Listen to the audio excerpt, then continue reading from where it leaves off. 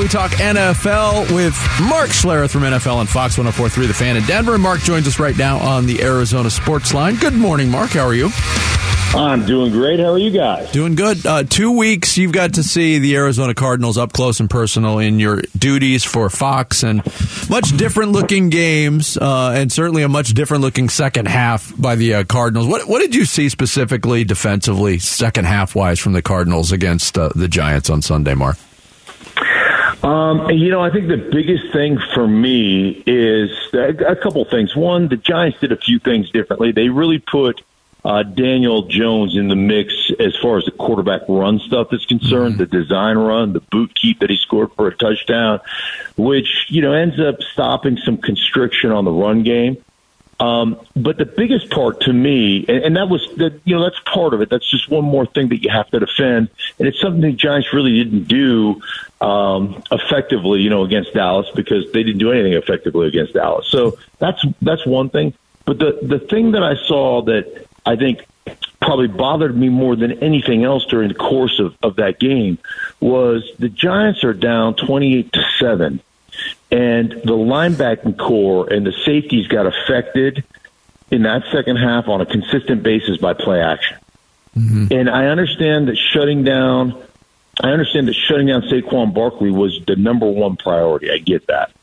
But when you're up 28-7, they're not going to beat you at 4 yards a carry. They're going to beat you over the top. And every time they flagged and flashed that play action out there and showed Saquon Barkley, everybody got sucked up. Yeah. And then the underneath routes, the low crosses, all those things were wide open for easy completions. The slants, all those things became very, very accessible to the Giants in their passing game. And so almost by not playing high to low, but playing low to high, as a linebacker, getting sucked up there, you should get yourself an extra 2 yards back and give up a 4-yard carry, give up a 5-yard carry, but don't give up the 15-yard slant. Yeah.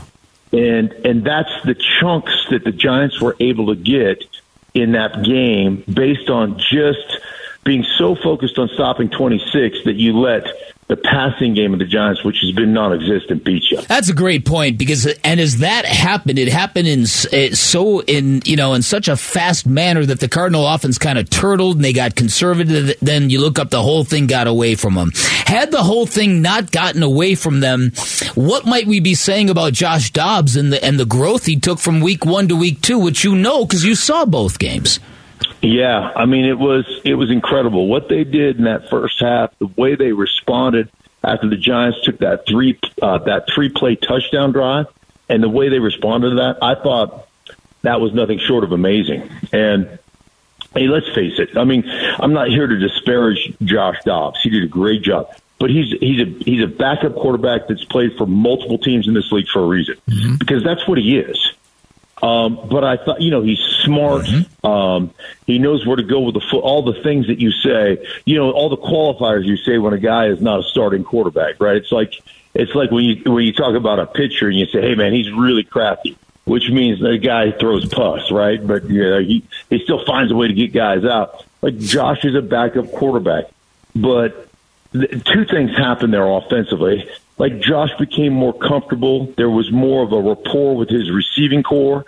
And I think Drew Petzing did a really good job of minimizing the play call sheet, like really shrinking it down and saying, here's what we know we're good at. Here's what we've been doing as a team, not with Josh Dobbs, but as a team since OTA started in April. So instead of it being new for everybody, let's go back to the basics for the 10 guys that have been here, and let's make it simple for the one guy that just got here. Yeah. And I think that's the thing that they have done, or they did in that game, that really helped them execute on offense. And then James Conner is a full-grown ass man. Yeah, the Yarbles, definitely. Yeah.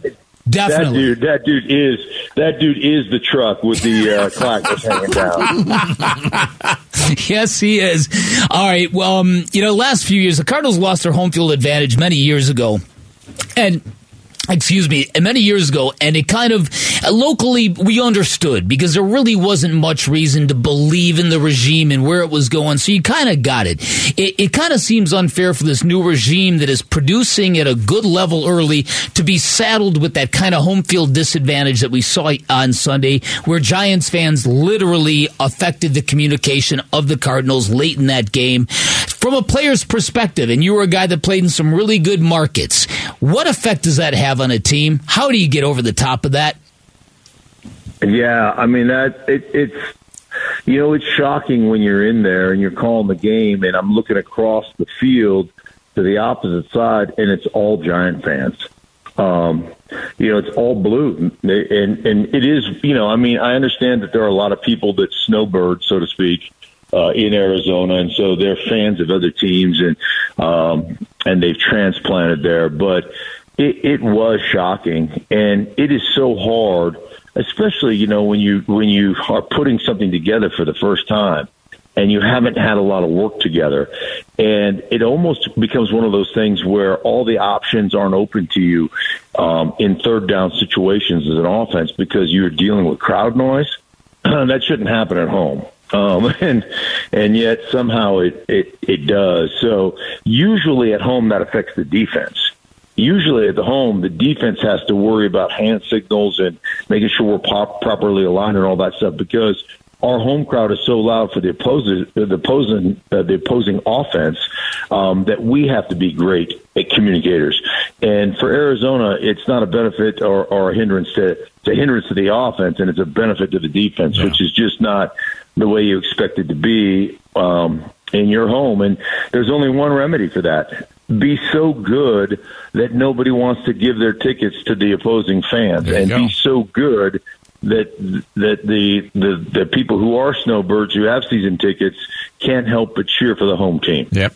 We're talking NFL with Mark Schlereth here every Wednesday on Bickley and Murata Mornings.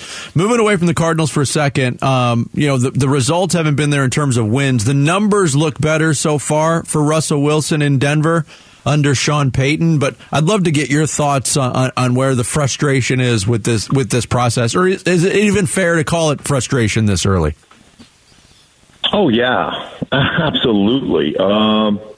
There's huge frustration here, and I have never, in all my years of playing, in all my years of broadcasting, I have never seen a guy that has been that has had other players feel like they have the freedom to openly bash the player. Like there's player-on-player crime. Like there's been a brotherhood where, hey, we know it's hard, and we know this league is hard, and so we're not gonna bash each other, so to speak, right? Yeah. And for Russell Wilson, like these guys, they feel no problem about bashing the Denver Broncos. It's insane to me, and going after him. And I guess he brought it on himself somehow, some way. I don't know exactly how or why that happened. But even in New Orleans, Tony Jones, who was here, Tony Jones Jr. was a running back here in the preseason. He's from New Orleans.